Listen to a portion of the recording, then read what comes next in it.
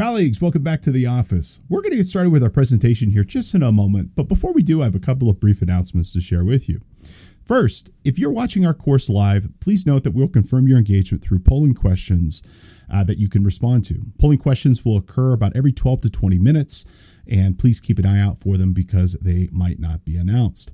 If you're watching after the fact, it's a self-study course. You will confirm your participation and engagement with our course today through a brief quiz that you'll complete on cpetoday.com after watching or listening to our presentation today. Your completion certificate will be sent to you by email. As long as you respond to 75% of the polling questions, if you're watching live, you will receive full credit for today's course. If you're watching after the fact as a self-study course, please note your certificate will be available to you immediately after passing the course quiz. We'd love to know what you think of our content and of our presentation today. If you wouldn't mind completing our course evaluation to provide your thoughts and feedback, we'd love to hear from you. Your feedback is used to help produce better and more insightful courses for you to consume in the future. If you have any questions, we'd love to hear from you. If you're watching live, feel free to use the chat dialog box to ask your questions to the presenter. And if you're watching after the fact, you can send us an email at support@cpetoday.com and we'll follow up with you as quickly as we possibly can. As a reminder, the CPE Today podcast is available as a joint effort between CPE Today and K2. Twice a week, we're bringing you the latest and greatest in technology, accounting, business knowledge, and more. You can watch for free on cpetoday.com, YouTube, or Facebook. If you can't make the live presentation, you can subscribe on Apple Podcasts, Spotify, Google Play, and listen to the show on your own time. All of our podcasts are eligible for CPE credit. After watching or listening, you just head over to cpetoday.com. You complete a short 5-question quiz, and you'll earn a credit for watching or listening. Now, if you've never tried one of our classes before, how about you try one on us risk-free? You can use coupon code OneFreePodcast at checkout to make any podcast course of your choosing 100% free. We're going to get started here with our presentation. And again, thank you so much for being here. We hope you enjoy the show. Okay, well, welcome to today's webinar on how to enhance your firm's technology experience. I am pleased to have guests today of Emily Rains and Cheryl Hebert. I've known these guys for quite some time, and in my mind, CTROM is one of the best, if not the best, CPA firm hosting companies in the business. You'll find just listening to their background and explanation that that's true. I do apologize a bit. I love talking with Chris Stark, who unfortunately was ill today, and we decided it was more important to produce the session for you than to wait for Chris to be well and go another day. So just wanted to make sure that you knew that. So I think with that being said, I might turn it over and Emily, let you run here for just a minute, give a little bit of background on CTROM, please. Great. Thank you so much, Randy, for that humbling intro. Yep, unfortunately, Chris wasn't able to join us today, but I have my colleague here, Cheryl Hebert, who's the National Sales Director, and I myself over here, Marketing and Communications Director. So hopefully we'll leave you with a wealth of knowledge and tips and best practices that you can bring back to your firm on how to enhance your firm's technology experience, talent, remote work, security, and much more. So just jumping into a little bit about us, a little bit about who we are. We were founded in 2001, so we're celebrating our 21st year. We've been cloud from the beginning, even right around before it was considered cloud computing. As Randy mentioned, we're rated the top hosting provider for CPA firms, so very humbled by that accolade. We're a private company, veteran owned. Chris is a veteran, and we're headquartered out of the DC metro area. I'm out of Maryland for any of you East Coasters, and we also have another East Coaster down south here, Cheryl, from Georgia. So yeah. Yeah. So we have data centers located in Sterling, Virginia, and Denver, Colorado. And really, security is our number one priority. We're definitely going to touch on that at a pretty good breath here towards the end of the deck. But it really is our number one priority and the focus of everything we do and every decision we make. So a little bit just more about us. I mentioned, obviously K2 top hosting provider, very proud of that accolade. But CPA Practice Advisor, we've been rated 5 stars for service and support. So very proud of that acknowledgement. But even more closely, near and dear to Chris's heart, I gotta mention it because he's not on here, but AWE, Alliance for Workplace Excellence. It's really close to our heart in terms of culture. And we're going to touch on that too during this presentation, but that's 7th year in a row. This next slide, a lot of these are going to look familiar to you folks, CPA firms. We've got a breadth of knowledge, a wealth of knowledge in terms of the applications, accounting applications that we're hosting today. Many of these will look familiar to you, just kind of the day in, day out, and all the fun little quirky things that go along with hosting those. So, and Emily, even though you're on a roll, I want to step in here and just state that for CPA firm hosting companies, if they're not authorized to do QuickBooks hosting, you can't even consider them. That's kind of bottom line. Boom. Thank you. Thank you, Randy. But number 2 is if a firm doesn't have experience with Wolters Kluwer or Thomson Reuters or Intuit or Caseware, and you can see some of the other logos here, but if they don't have experience making those things run, your experience is not going to be good at all. So it's another reason why I like what this particular provider, the profession has done. And, you know, the and more, you know, we could talk numbers here, but there are hundreds of applications it takes to run a firm properly. There are. Yeah. And, all the time value as an example, but those type of things can be pretty easy to run, but there's some that are real buggers that you just would think they're not a big deal. And it takes technicians a long time to learn to do these. And these vendors change their products over time. So, you know, these guys have to keep up with hundreds of applications to really do the job right. And that is not to be underestimated. And just to jump in just a little bit there, Randy, you know, we constantly go to these conferences. We'll be at one next week, and we're trying our best to learn about these new best in breed type technologies out there. You know, the new document management, the new workflow providers. So we cannot say across the board we host everything, but we're working hard to be able to. Yep. Thanks, Randy. Yep. And just to give you the numbers again, if by my last count, it's about 700 if you were able to do them all. Wow. But, you know, I think you guys do hundreds the last time I asked you. And, yes. You know, it takes a heck of a lot of work to get there. So again, but QuickBooks to me is a showstopper. There's a lot of firms that make the mistake of going to an unauthorized QuickBooks hosting provider, and that is CPA license forfeiture territory. That's an ethics violation. Wow. And you don't want to give up your CPA license to save some dollars on hosting for QuickBooks. Hello. So sorry to interrupt your flow there, Emily. No worries at all. That's all great information on all fronts. Thank you, Randy. So just jumping in a little bit into the agenda, we're going to be talking about outsourcing talent and how cloud can help, how to create and maintain a hybrid work model, tips and best practices to manage IT security, and where do we go from here? IT solutions to consider. So really when we kind of focused in on what we wanted to talk about today, it's really a lot of the hot topics that are going on as we're kind of we came out of tax season, really looking and evaluating the good, bad, and the ugly.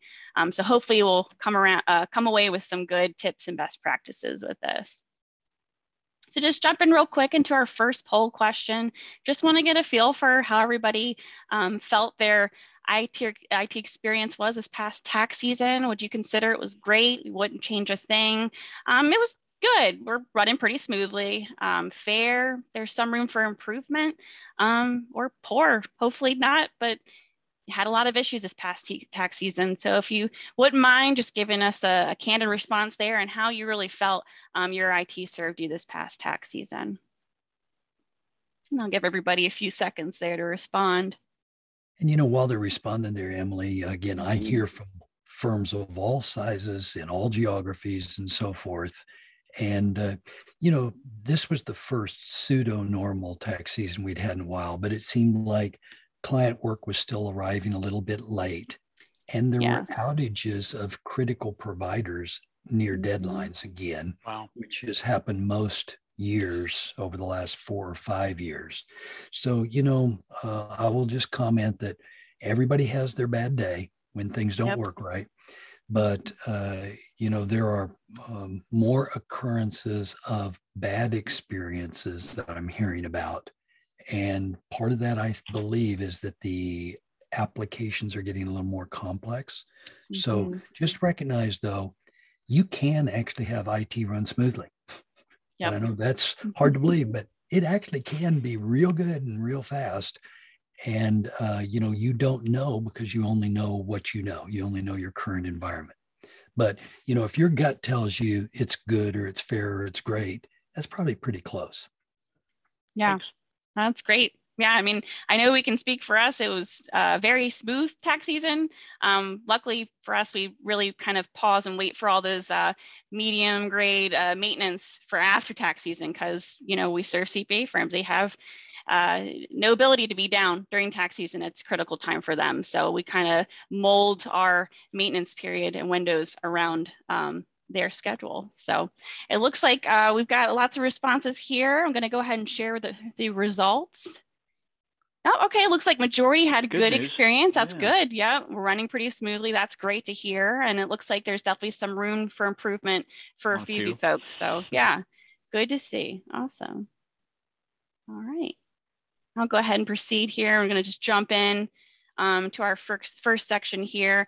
Outsourcing talent and how cloud can help. So just want to kind of paint a picture. Obviously everyone's heard of the talent crisis. Some people refer to a talent shortage. It's really something that we're experiencing across many industries right now, but really just kind of giving you an insight here. We're really seeing shrinking talent entering the workforce. So if you're really looking at, millennial generation and really generation Gen Z.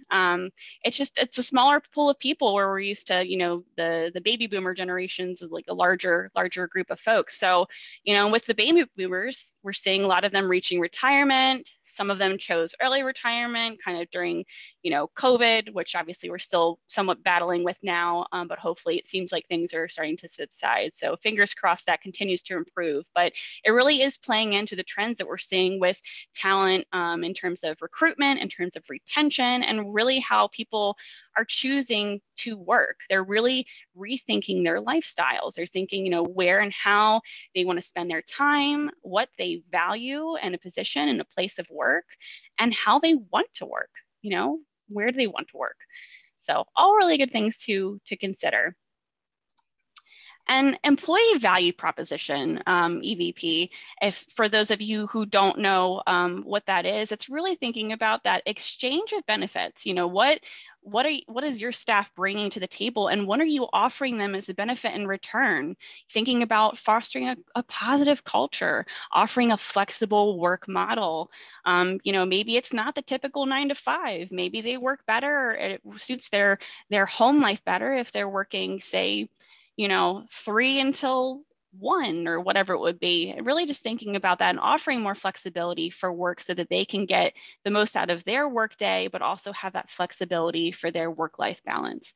Creating tracks for growth and having a mission beyond profit is so critical, especially when you're trying to attract, younger generations. They're really looking at the mission and what you're bringing to the table each day and what your goal is in terms of, maybe beyond profit. How are you helping your community, or how are you helping other organizations working towards a common mission, a common goal? And really looking at expanding benefits, thinking PTO, health insurance, wellness programs, incentive-based referrals for new hires, really just looking at your overall package and thinking, okay, would I want to come here? Would I want to come and join this firm? And just start also thinking about, feedback from your staff and what they value, I think is really important. So creative hiring strategies, just jumping in a little bit into that. Some of these you're probably already exercising, especially when it comes to temporary hiring, especially during busy season. But thinking about fractional hiring, offshore hiring is more recently has come into play with hiring overseas to help supplement that workload during tax season. Innovating new positions, so thinking, maybe you have someone on staff that okay, they like maybe 2/3 of what they're doing, but this mundane stuff, they just want to shift that off their plate. How can I kind of shift them towards the trajectory, the path that they want to go in their career, and really listening to their needs and what they want out of that.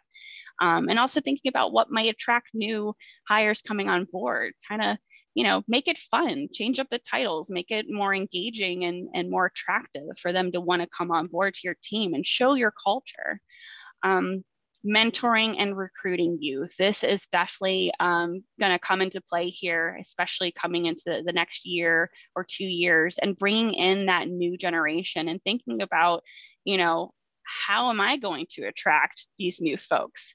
Many of us, tight-knit accounting firms are used to, bringing on, oh, I know someone's cousin that they're trying to get into accounting, or yeah, my sister, we're just such a tight-knit community that, got to think about branching out a little bit and looking outside your industry as well, really thinking outside that box and trying to attract outside of that to help cultivate that new generation within your firm. And also considering sign-on bonuses. We know of a few firms that have definitely taken advantage of that as a creative hiring strategy.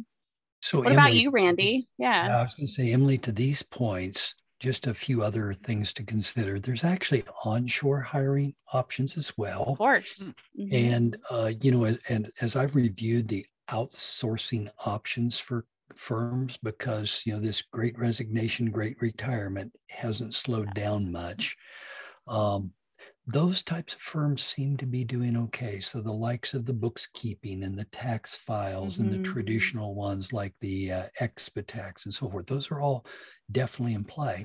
But another creative hiring strategy is the ability to retain when you're working in the cloud, when you're working remote, because if a spouse gets transferred or somebody like Cheryl wants to move from Maryland to Georgia, it's not that big a deal to make the move. So true. Or if the spouse gets transferred, so you retain.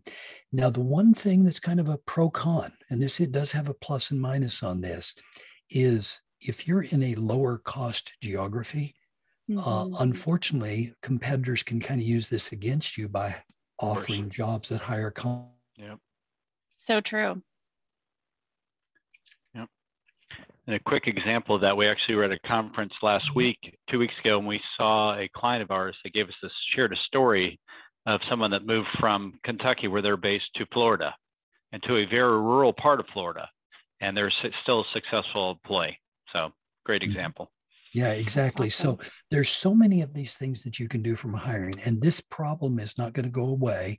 I project it will even get a little worse with the new CPA Vision project. Yeah. Where the CPA exam is going to change, and we're now going to wind up with a completely different hiring profile starting in 2024. So, your earlier point on the prior slide about fewer people entering the profession while we're having the exits, this is a better than normal definition of a perfect storm. Definitely. Yeah. And that's actually kind of plays into a couple of things I want to mention on the next slide too. And just thinking about the position and these new recruits coming on board and exactly, what they're doing in their job. And if it's, how does it attract to them? Are there mundane, tedious tasks they might not be interested in, in terms of that, what you're providing or bringing to the table. And that's where automation comes into play. There might be, position out there that you throw out there is just not attractive to a new generation coming in. They just don't see the joy in hiring for that position or the potential for growth, and that's definitely something to consider. But even more importantly, just thinking about their experience with IT day to day. And Randy, one of the things that you mentioned was offering that flexible work model so that, if someone wanted to pick up or their spouse, decided like, oh, we're going to relocate or move to another area, are you offering that flexibility and supporting, different work models and time zones? Like, would you be willing to give them that flexibility to relocate and still provide that same experience in terms of, connectivity and making sure they're still part of that team and just supporting them through that? are you providing fast, reliable, secure access to data? That kind of plays into that as well. And then offering ongoing employee training program, especially with those new hires coming on board, but also the current staff that you have. Are you investing into their reoccurring training, whether it relates to their profession or even just thinking about cybersecurity training or just the day-to-day tips and best practices so that they continue building on their current knowledge. And then also just offering direct access to IT support 24/7, 365. So some of that plays into that asynchronous model here that I have on this slide. And kind of a little bit of what that is thinking about, you have teams working in different time zones, but also you might have someone local that might want to consider, changing up their schedule. Maybe their spouse is, has to work during the day and you guys are trying to figure out, childcare. Maybe you're more productive at night, maybe you prefer to have that 9 to 4 schedule or whatever it would be. And you just find that you're more productive. The benefit to that is you actually have things don't just drop at 5 p.m. or 6 p.m. or whenever you log off. It might continue. And obviously we see that during tax season, during our 12, 14, 16-hour days, but really considering moving forward and throughout the year, providing an opportunity for an asynchronous model to work. And that's really attractive to, the next generation and something to consider when you're kind of building out and establishing your staff policies, culture, and offerings. Yeah, and to your point, this flexible schedule is a big deal from a childcare perspective. Yes. And, I'll have to admit, when you were talking about working from 3 to 1, I actually prefer the 1 to 3 schedule. I think that seems a lot more on. But the fact of the matter is that sometimes, a staggered work schedule actually works better, because what is it that we're really interested in our firms? It's getting the client work done on a timely basis as a quality work product. Isn't that the real deal? So, for me personally, I don't know your schedule, but for me, I actually write better early in the morning and late at night. Now that seems weird, but if you ask me to do something at 4 p.m., yeah. Same. You're speaking my language, Randy. It ain't going to be worth squat, okay? But what we want is people to be able to do the things for us in the best way that they can and support their families and support our clients. Great. Well said. Yep, definitely well said.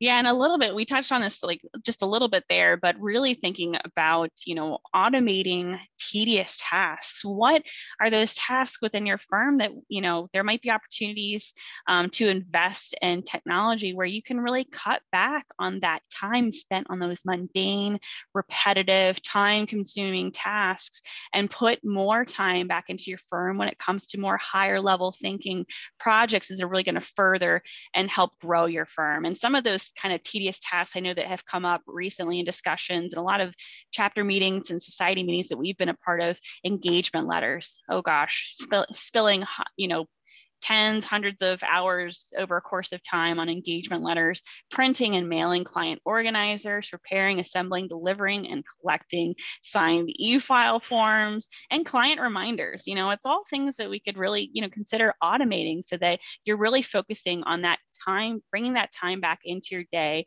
and also providing more of a work-life balance. And then just jumping in here, maintaining culture in a hybrid environment. So we talked a little bit about culture, but specifically thinking about teams working in different areas. You might have some staff they prefer and they're more productive in the office, and that's completely fine. I think offering that flexibility, whether they prefer to be in the office or they prefer to be working remote, or a little mix of both. Maybe you have a hybrid model.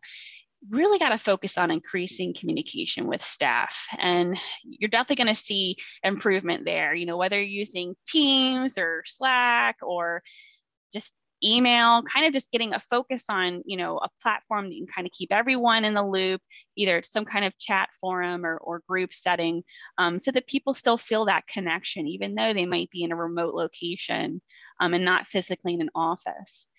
investing in employee well-being benefits. Of course, we touched on a few of those expansion of benefits there. Virtual happy hours. I mean, who hasn't attended a virtual happy hour? It could be a lot of fun, make it fun, baby pictures, scavenger hunt, whatever you want to do, just to kind of break out of the norm and just get to know everybody.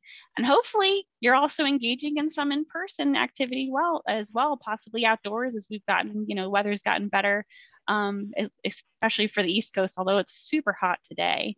But hopefully just engaging with that and really just trying to get to know your staff, especially any new recruits you've brought on board the past couple of years during COVID. Create engaging onboarding opportunities. So that kind of also plays into happy hours and gatherings, get-togethers, and get to know you. So, maybe send out a survey and, just kind of poll and see what their interests are and try to connect groups together, even if they're in a separate department. Encourage sharing among team members, of course, and also, send out some kudos out there. People are doing well, or just team members that are doing a great job, or teams together and collaboration that's going well, and just, highlight those folks. And promote flexible work model, of course. We want to support that. I know it can be hard sometimes condensing. You might be certain managing partners or certain folks that might just not be into the whole remote work life. And I know it's definitely a shift, definitely a change, but you want to think of your staff as a whole and where you're headed, and kind of, supporting that flexible and that flexible group, that flexible setting. And then, of course, survey employees for their opinion. You might have a few quiet folks that might not voice up, with their opinions and their likes and dislikes. And it's just good to, kind of send out a poll out there, see how things are going, and see if you're meeting everyone's needs. With that, going to start off with another poll here. So what best describes your current workplace model? So just want to kind of get a feel for current settings you guys have today. Are you fully on site? Haven't left the office? Hybrid model, some remote, some in the office? Are you fully virtual, work from anywhere model? And are you hybrid with maybe some offshore staff, or maybe you're hiring outside the US? So just kind of get a little poll, see what everyone's got going on currently. So Emily, as we're watching those answers roll in, there is no one right way to do this. So when you're talking about culture, you really need to focus on what you believe drives the best client experience, then what drives the best team member experience, and what drives the best bottom line dollars to the firm. And everybody's trying to solve the problem. And so, again, we're not trying to tell you it should be this way or it should be that way. The question is just, what are you doing? So, good. Yes, definitely. I think the key here too is just flexibility, whether it is giving them the opportunity to be in the office if they want to be, and remote if they want to be remote, or if they work better remote, and productivity, focusing on that.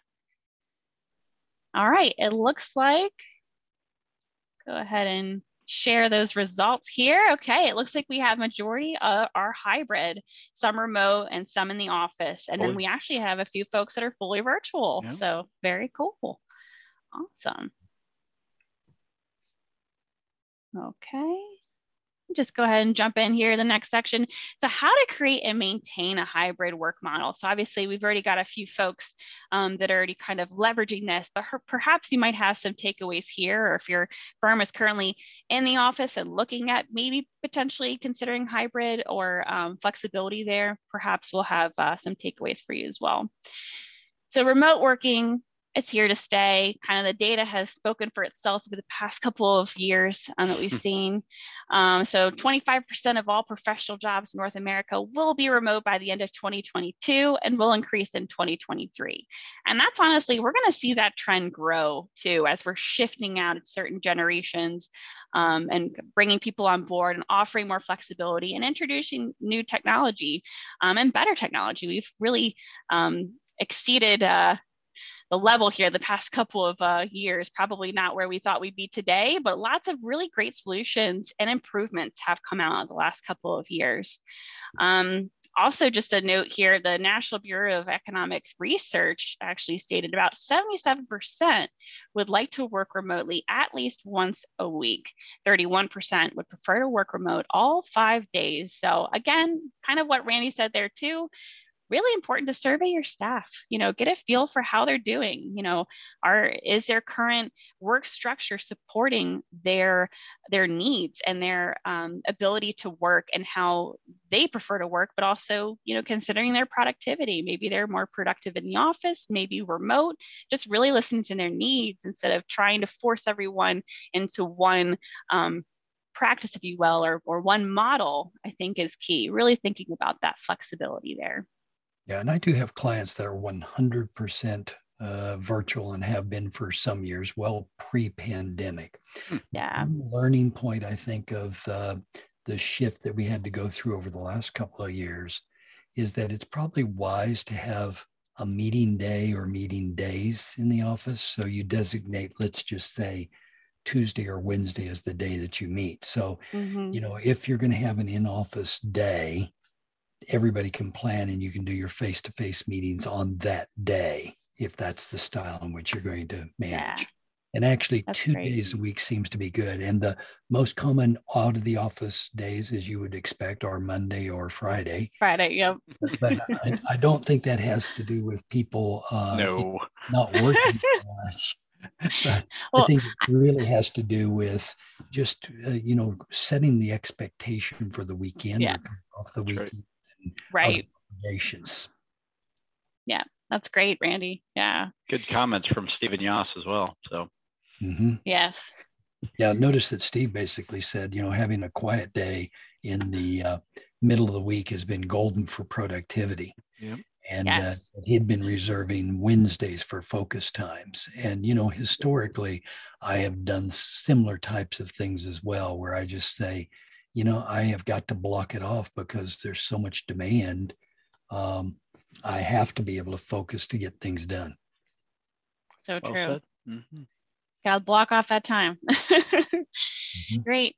Yeah. So just jumping in a little bit, obviously benefits of remote work, or we can even just say, hybrid work really here is attracting next gen. Like I've mentioned, virtual hiring and training. Some folks here, maybe you hired during the pandemic when, a lot of folks were just remote at the time. Maybe you weren't in the office at the time, but you really need to bring on staff to help support busy season. And you had to figure out, okay, I've got to hire, I got to train. How do I know that I'm hiring the right person? How do I make sure that we're, bringing them on effectively and training them effectively and providing them with all the tools and resources they need to feel connected to the team. You're going to see stronger staff retention. That's really with any flexibility, it goes beyond remote work life, but just really listening to your staff. Hire by talent, not by location. So that goes a little bit into what Randy was saying earlier about just geography in general and hiring, outside of state or even outside the country. You're not limited to your own geographical location. You can really think, outside the box, and that's really going to help with hiring, the right folks and having a larger pool to pull from. So really great stuff. Stronger adoption of technology. So obviously, you've got teams remote, you got teams in the office, got to connect. So how do we do that? Through technology. So you're going to see stronger adoption. People are going to start like, back when they didn't even know what Teams was or chat or whatever, it's definitely, you're going to see more people engaging with it and realizing, oh, wow, this is actually a really helpful tool to have. And I definitely feel more connected through using that. And whether it's, even for your clients, thinking about like client portal adoption. And obviously we're trying to move out of this paperless mode of, constant paper shuffling and processing and everything, and really focusing on automation and, online portal access and on-demand access to all of that, and just streamlining communication overall. Offer telework as an employee benefit. Obviously, it's a great benefit to have, definitely attractive in terms of recruiting. Offer flexibility, work-life balance again, and reduce capital expenses. Maybe, like Randy said, he's got a few firms. We have a few clients, actually good many, A good many, yeah, that are completely virtual, and they've been able to close offices during this time, and it's really money back into their firm. So it's definitely something to consider if it's right for you and your firm and the staff that you have, to potentially either complete close or maybe just reduce size so that you're, pulling that money back in and maybe investing in better technology. So how do we do that? So how to create a hybrid workforce. So this is very high level, just kind of just skimming the surface, but just to give you a little taste of what that would look like. So obviously subscribing, developing, virtual desktop or application-based apps. So how are you working day to day? Are you logging into, a virtual desktop or RDP? Like, what is your experience day to day, and how are you connecting, hopefully securely, to your applications, no matter where you are in the world? Evaluate daily communication and collaboration. Again, I kind of mentioned Teams. Obviously, we're using Zoom right now. There's lots of different technologies out there to kind of evaluate, but really thinking about your team specifically and their adoption, and kind of focusing in on maybe one, maybe two, but focusing on maybe one stream where you're all kind of working together, whether that is through Teams or SharePoint or whatever site you might be using to help communicate and also share documentation. Establish reoccurring training and team building exercises. Again, that's not just, thinking about day-to-day, whether it's cybersecurity training or, more quality assurance type training, but also thinking team building exercises and the culture that you're creating as a team, and that daily communication and check-ins, and, whether it's a daily huddle or just checking in on your team members, send them a message. How's it going? Do you need assistance with this? The typical day-to-day. And establishing data security policies and procedures. And Cheryl's going to go a little bit more into security here in just a moment. But that's so critical, especially when you're thinking about a hybrid workforce. You got folks in the office, you got folks dialing remotely, hopefully not on a public Wi-Fi, but just thinking about, how they're working daily, and are they really putting security first and focusing in on, okay, I need to make sure that I'm, my data is secure, everything is patched, I've got antivirus, whether they're maybe working on a personal device or, just making sure that everything is locked down. And you have that procedure in place so that they have those tools. They understand the importance of that data security, especially when working remotely. And you enforce it and you track it. And like I said, Cheryl will be digging in a little bit more into security and how to lock things down from the technical standpoint. So with that, I'll go ahead and hand it over to Cheryl. Thank you very much, Emily and Randy. Great job so far. We're going to shift gears a little bit and go to tips and best practices to manage that IT security. So hopefully we can get into some good depth here, but not scare you too much, but we are going to do some scared straight up front here. These are some scary stats from, year over year from 2020 to 2021. Cyber attacks against corporate networks increased a whopping 50%, so doubled. And then at the same time frame, we saw an 82% increase in ransomware related data leaks. Quantify that a little bit, and what they're anticipating that cyber crimes will cost the world $10 trillion. And when I read the slide earlier, I thought it said billion, but it says trillion annually by 2025. So that's a lot of zeros. That is a lot of zeros. Even by MBA salary comparison, that's a lot of zeros. So we really want to just put that in comparison out there. There's many primary threat factors, but obviously acceleration of e-crime, the ongoing unfortunate Russian-Ukraine conflict, supply chain. We all know way too much about supply chain that it just scares the S out of us, unfortunately. So we need to get that under control. And the vulnerabilities, remote environments and devices. So what, Emily was talking about, this is the stuff that's scaring the IT folks out there. I mean, the endpoints are spread out all over the world, technically in some aspects. So there's some scary stats, but hopefully we're going to get into some, some other things, but just a little bit more scary tactics going on out there. Phishing, those bad emails are still the number one method. These are how the bad actors are getting in.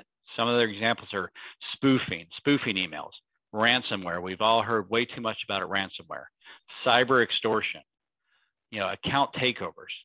man in the middle, people sort of getting in the between of that conversation, then actually spoofing and taking over that conversation.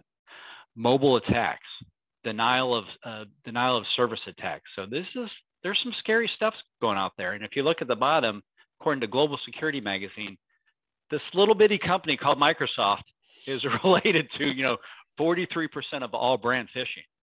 So we know that everybody uses Microsoft. So that, unfortunately, there are some vulnerabilities in their network, not by design, but just pure ease of use. So they, we need to just watch out what we're doing out there. And we'll get into this a little bit in depth very quickly. Yeah, and I know, Cheryl, account takeovers has definitely been a hot one, especially early this year. We saw a lot of that with actually authentication methods. So you got Duo or Google Authenticator, whatever app you're using, actually hackers going in and sending false pushes and people actually accepting it. It's like, if you didn't send that push, do not accept it. Definitely hit deny. So perfect example. Scary stuff.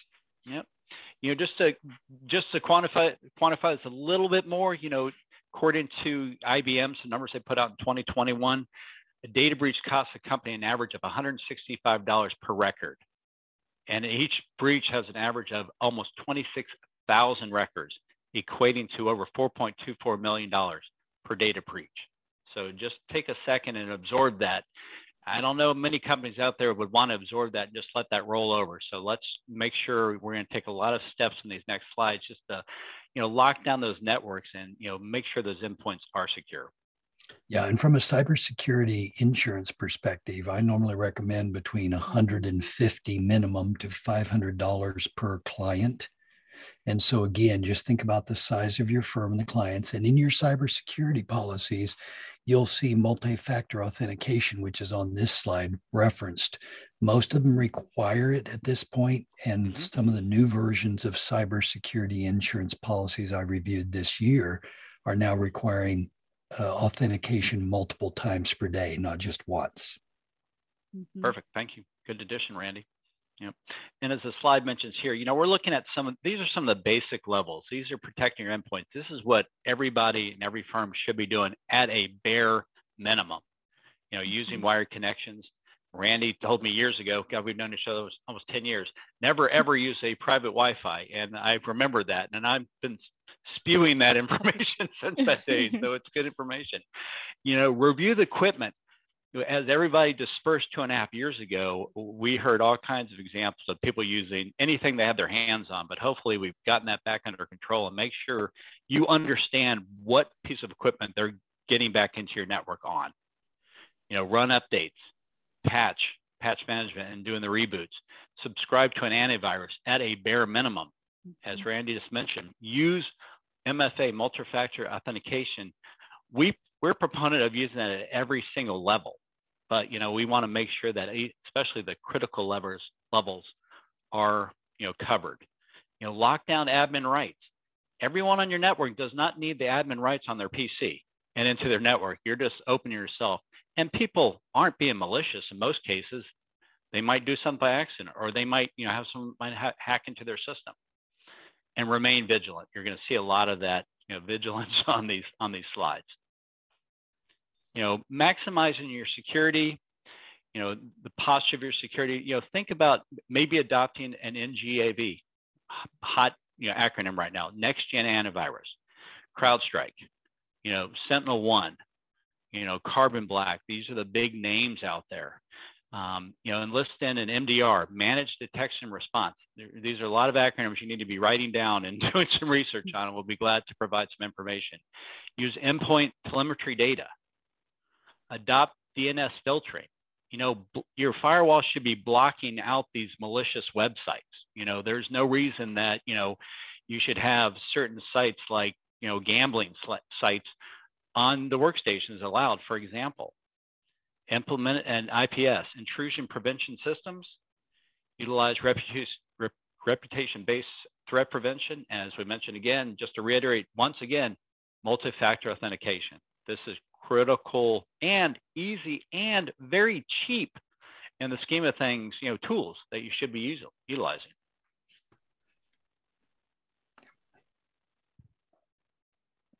And just a couple more examples, as Randy just mentioned, multiple daily backups, maybe a backup every 8 hours. So if you have to restore, think about, how recent your most restoration point is, your closest restoration point is. So if you're doing it every 8 hours, that's your maximum exposure. Data encryption at rest and in transit, enforcing least privilege model. Everybody doesn't need access to everything within the network. If you have folks that never ever use UltraTax, for example, why do they even need UltraTax on their desktop? Why do they need credentials to get into QuickBooks, as Randy mentioned, just for example? If they don't need it, why provide it? Just one less door to lock. Seek security counsel to verify your strong security posture. Get someone to, do a penetration test. Get someone to do a forensics, overview. They don't have to dive deep every single time, but there might be some quick little things saying, hey, you really shouldn't have everybody being admin rights on their PCs, for example.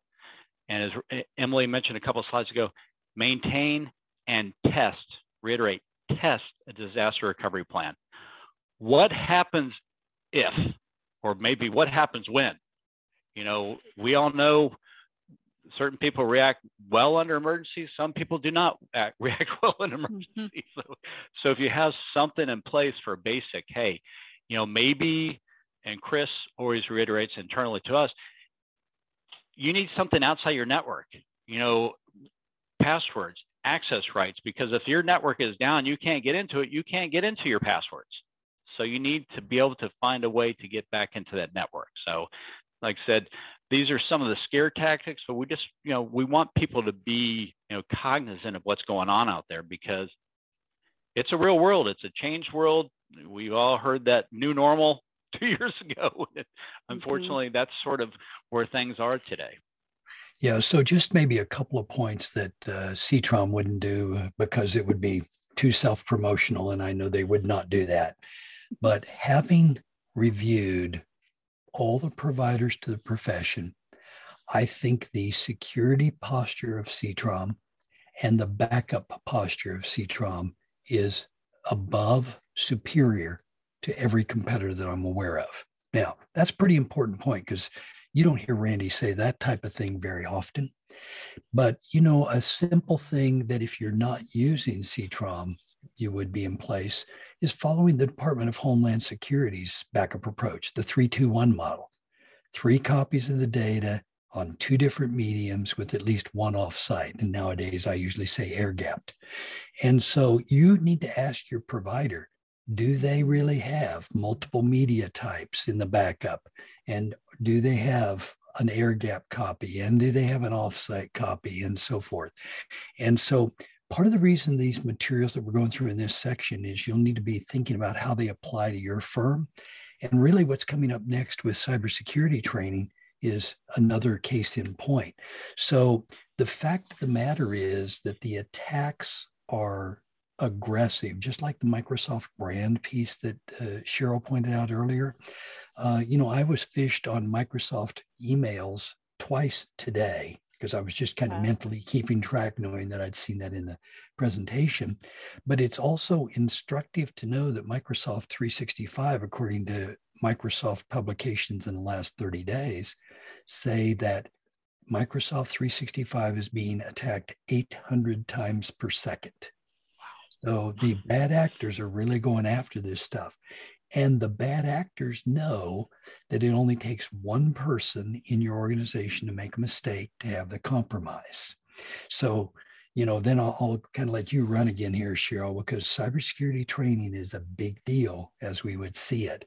And again, the bad actors know you've got to protect everybody, and it just takes one person in your firm make it. Thank you very much, Randy. And like I said, not going to read each of these, but your employees are your first line of defense and the number one cause of infection, unfortunately. As mentioned, not malicious, it's just a nature of the job. Develop and implement ongoing training. Look at a KnowBe4.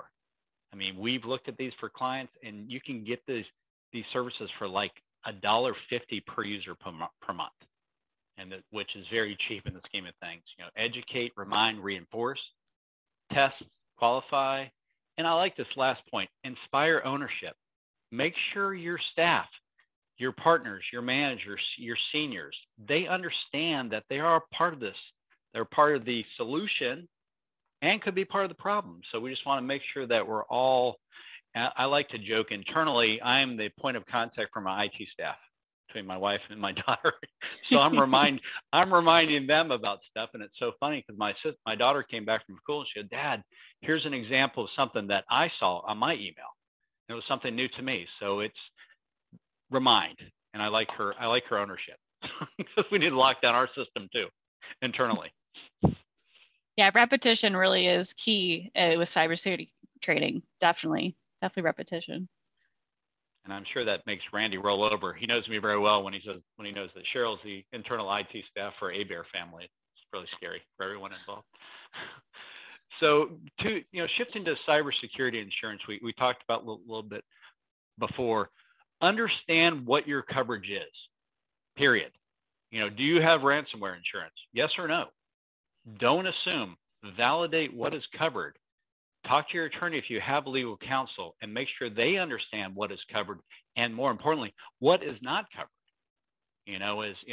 Unfortunately, due to recent trends, the rates for insurance have gone up, more than 50% in some cases. The carriers are reducing the limits because they know the exposure out there. And unfortunately, it shifted a little bit. Probably went for cyber insurance, coverage 5+ years ago, and people are like, yeah, we'll just throw it in included. Not the case anymore.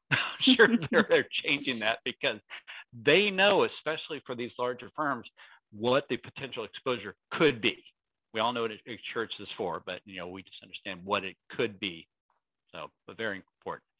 And this is, think of this as a cyber insurance checklist. These are the things when you're looking at yourself in the mirror, when you're looking at your cyber insurance policy or looking at a potential carrier, these are the things that they're going to be looking for. So you need to have this going in. Talked about MFA, network separation, regular backups. I like that 3-2-1. I'm going to use that a lot, Randy. I like that simple way to say that. Look at those multiple backups and one off network. Disabled admin privileges at the endpoint. That equals your PC. Security awareness training, antivirus, strong password. A lot of stuff should be second nature. Sender policy framework. We got tools in place. And the last one is something that is another new acronym. Security information and event management. Provides organization with next-gen detection, analytics, and response. So they can actually look and collect everything and find out, okay, what took place? And more importantly, what can we do to make sure it doesn't take place again? So this is stuff you should be looking at when you're seeking cyber insurance. Sort of shifting a little bit to Randy. I know this is a topic that's near and dear to you, so I'm going to push this off to you for this quick one. Hey, it's no worries because as I suspect most of our attendees today know, Cheryl and Emily, with IRS Pub 5293, which directs you over to IRS Pub 4557 and 1345, and it also refers to the NIST Pub, you basically have to have a security plan if you have a P10 or an EFIN number. And that further, this mandates Gramm-Leach-Bliley compliance. You have to have GLB policies in place. So my rule of thumb is you have to implement all of those things in the plan. Now, it turns out that the security plan mandates that you have the name of the information security program manager, that you've identified the risk in your firm. There's tables that they include in these documents to use as a starting place, that you have to evaluate your risk and the current safety measures, and that you have to have a design in place to protect all the data, including some elements of data loss prevention and some elements of data encryption, and that you have to have a methodology with the data protection program. Some of the tools Cheryl was just talking about help with that. and that you have a regular monitoring and testing of the program, much like Emily mentioned earlier on the business continuity disaster recovery. But the data security plan is mandated by law. So, all of you need one of those in place, as it turns out. So again, look at IRS Pub 5293 as your reference point. Thank you. Great information. Great. And with that, we're going to jump into our final poll. What's on your IT roadmap in 2022, 2023? So obviously we have on here, check all apply, but I'm pretty sure if you just select your top priority, what's on your top of your list there, looking for IT solutions to support a hybrid work model, increasing security, improving disaster recovery. It looks like so far that's the leader. New office move, business acquisition or merger, and looking to outsource your IT. Give everybody a couple seconds here to respond. Looks like we have everybody. All right, yep, it looks like the winner here, increasing security and improving disaster recovery was our top one, and a close second, looking for IT solutions to support a hybrid work model. So hopefully you guys got some takeaways here from the last few slides. Hopefully the last 5 slides didn't sway the voting too much. Yes. All right. Last section here, let me close this on my screen. Where do we go from here? What are some IT solutions to consider? We talked a little bit earlier about the best in breed technology, really investigating what's out there, what's available, whether that be, maybe it's not one of the big name brands, maybe it's a new provider that's, hungry and small, increase, technology, encouraging innovation. Looking for more seamless digital transaction interacting behind the scenes. I know speaking with clients, they would love to enter in, client information one time and it goes across all different systems. Everybody's looking for that, that magic pill out there. More in-depth tools and functionality, benefit from frequent software updates by your IT vendor, obviously more important. We talked about this a lot of times, flexibility and scalability to grow with your needs. We have clients that, they're looking, we have some pie in the sky clients out there. They're 10 people now and they want to be 50 within 2 years. And they're really looking at, how can you grow and looking for a best in breed product that can grow with them. And obviously, to reiterate, enhanced security measures is very important to folks out there.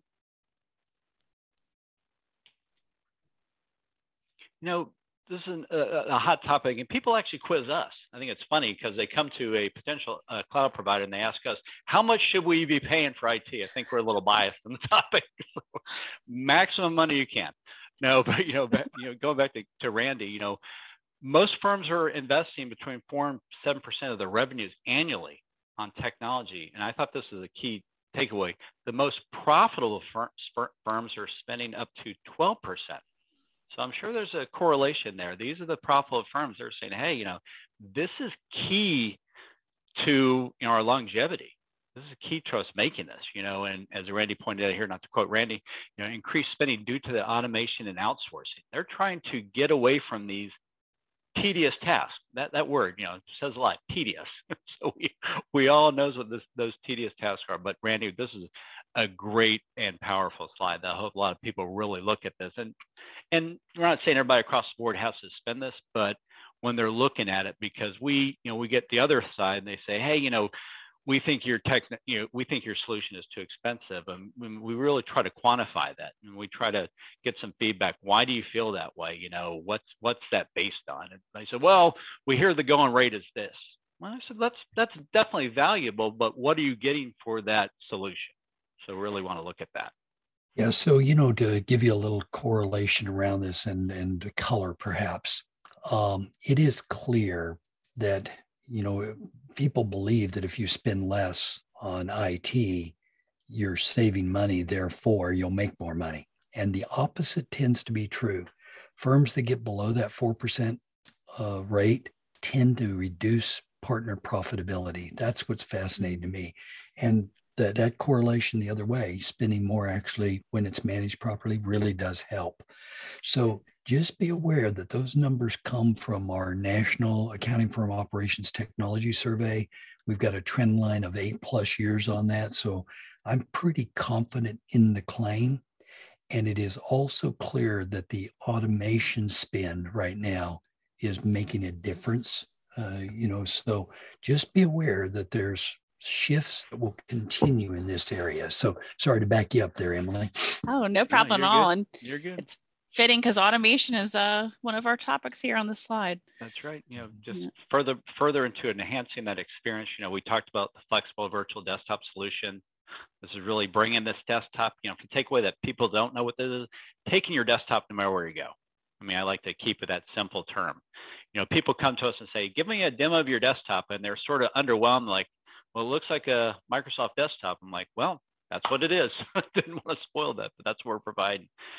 Virtual communication tools, secure file share solutions. This is something that really, we're just buzzwords collaboration. How can we securely share this information amongst many different topics and products?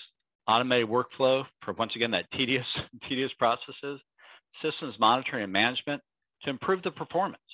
And that is the key here. We want to improve the performance and the profitability, hopefully.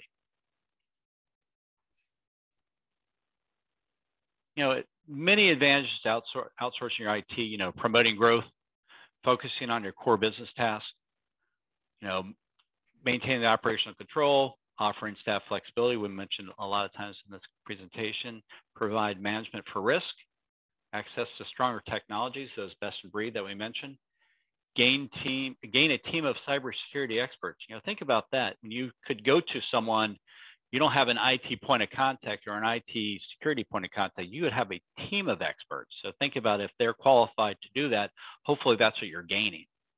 And underline, time back into your day. We had another example of the same conference a couple of weeks ago. A partner came up, the managing partner said, hey, we're so happy we came to CTROM. The main IT point of contact, I think he's gained back 500 billable hours back into his annual, basis there. So that's a big number. And that's bringing back, billable hours back to the firm is obviously key to everybody. We can all understand that.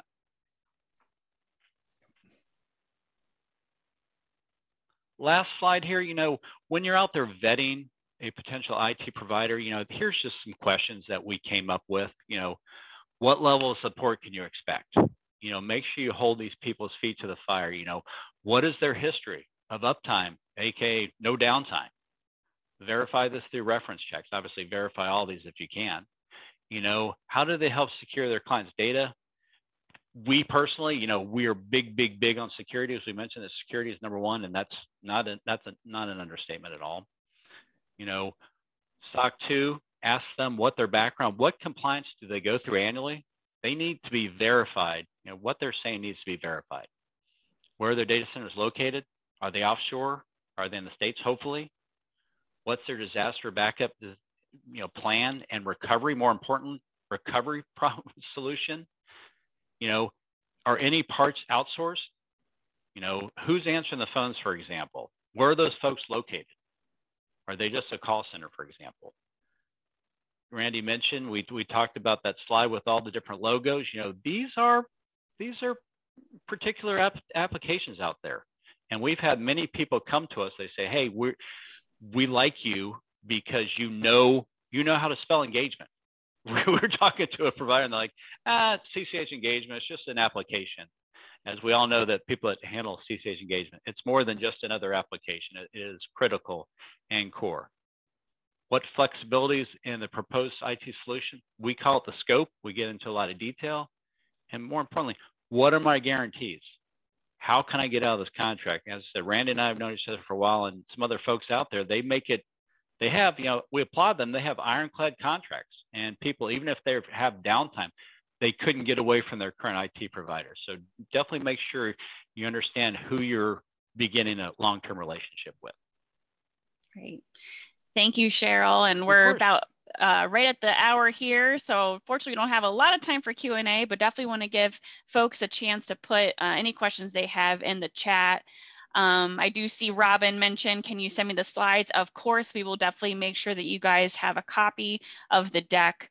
And thank you, Stephen, for providing some commentary there as well as some resources. Appreciate it.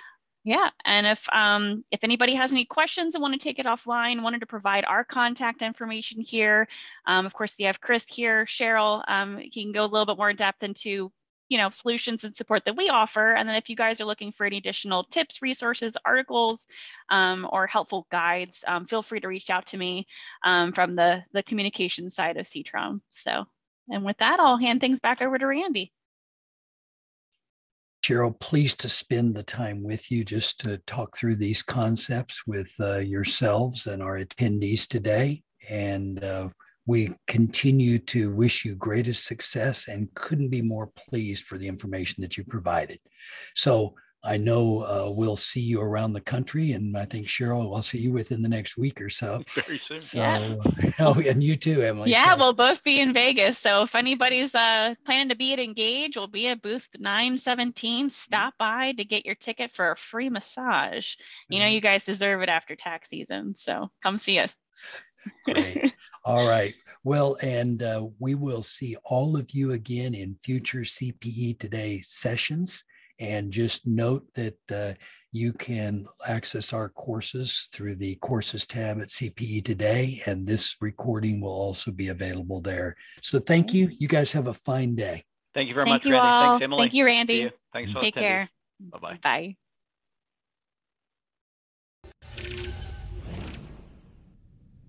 This concludes today's presentation. As a reminder, if you're watching or listening to our show on YouTube, Facebook, or elsewhere, you can earn credits by going to cpetoday.com and passing a brief 5-question quiz. If you're a new watcher or listener to our show and you'd like to earn a credit, you can do so for free by using coupon code ONEFREEPODCAST at checkout. You can make today's class or any other class of your choosing 100% free with this code. Please consider reaching out and connecting with us on social media.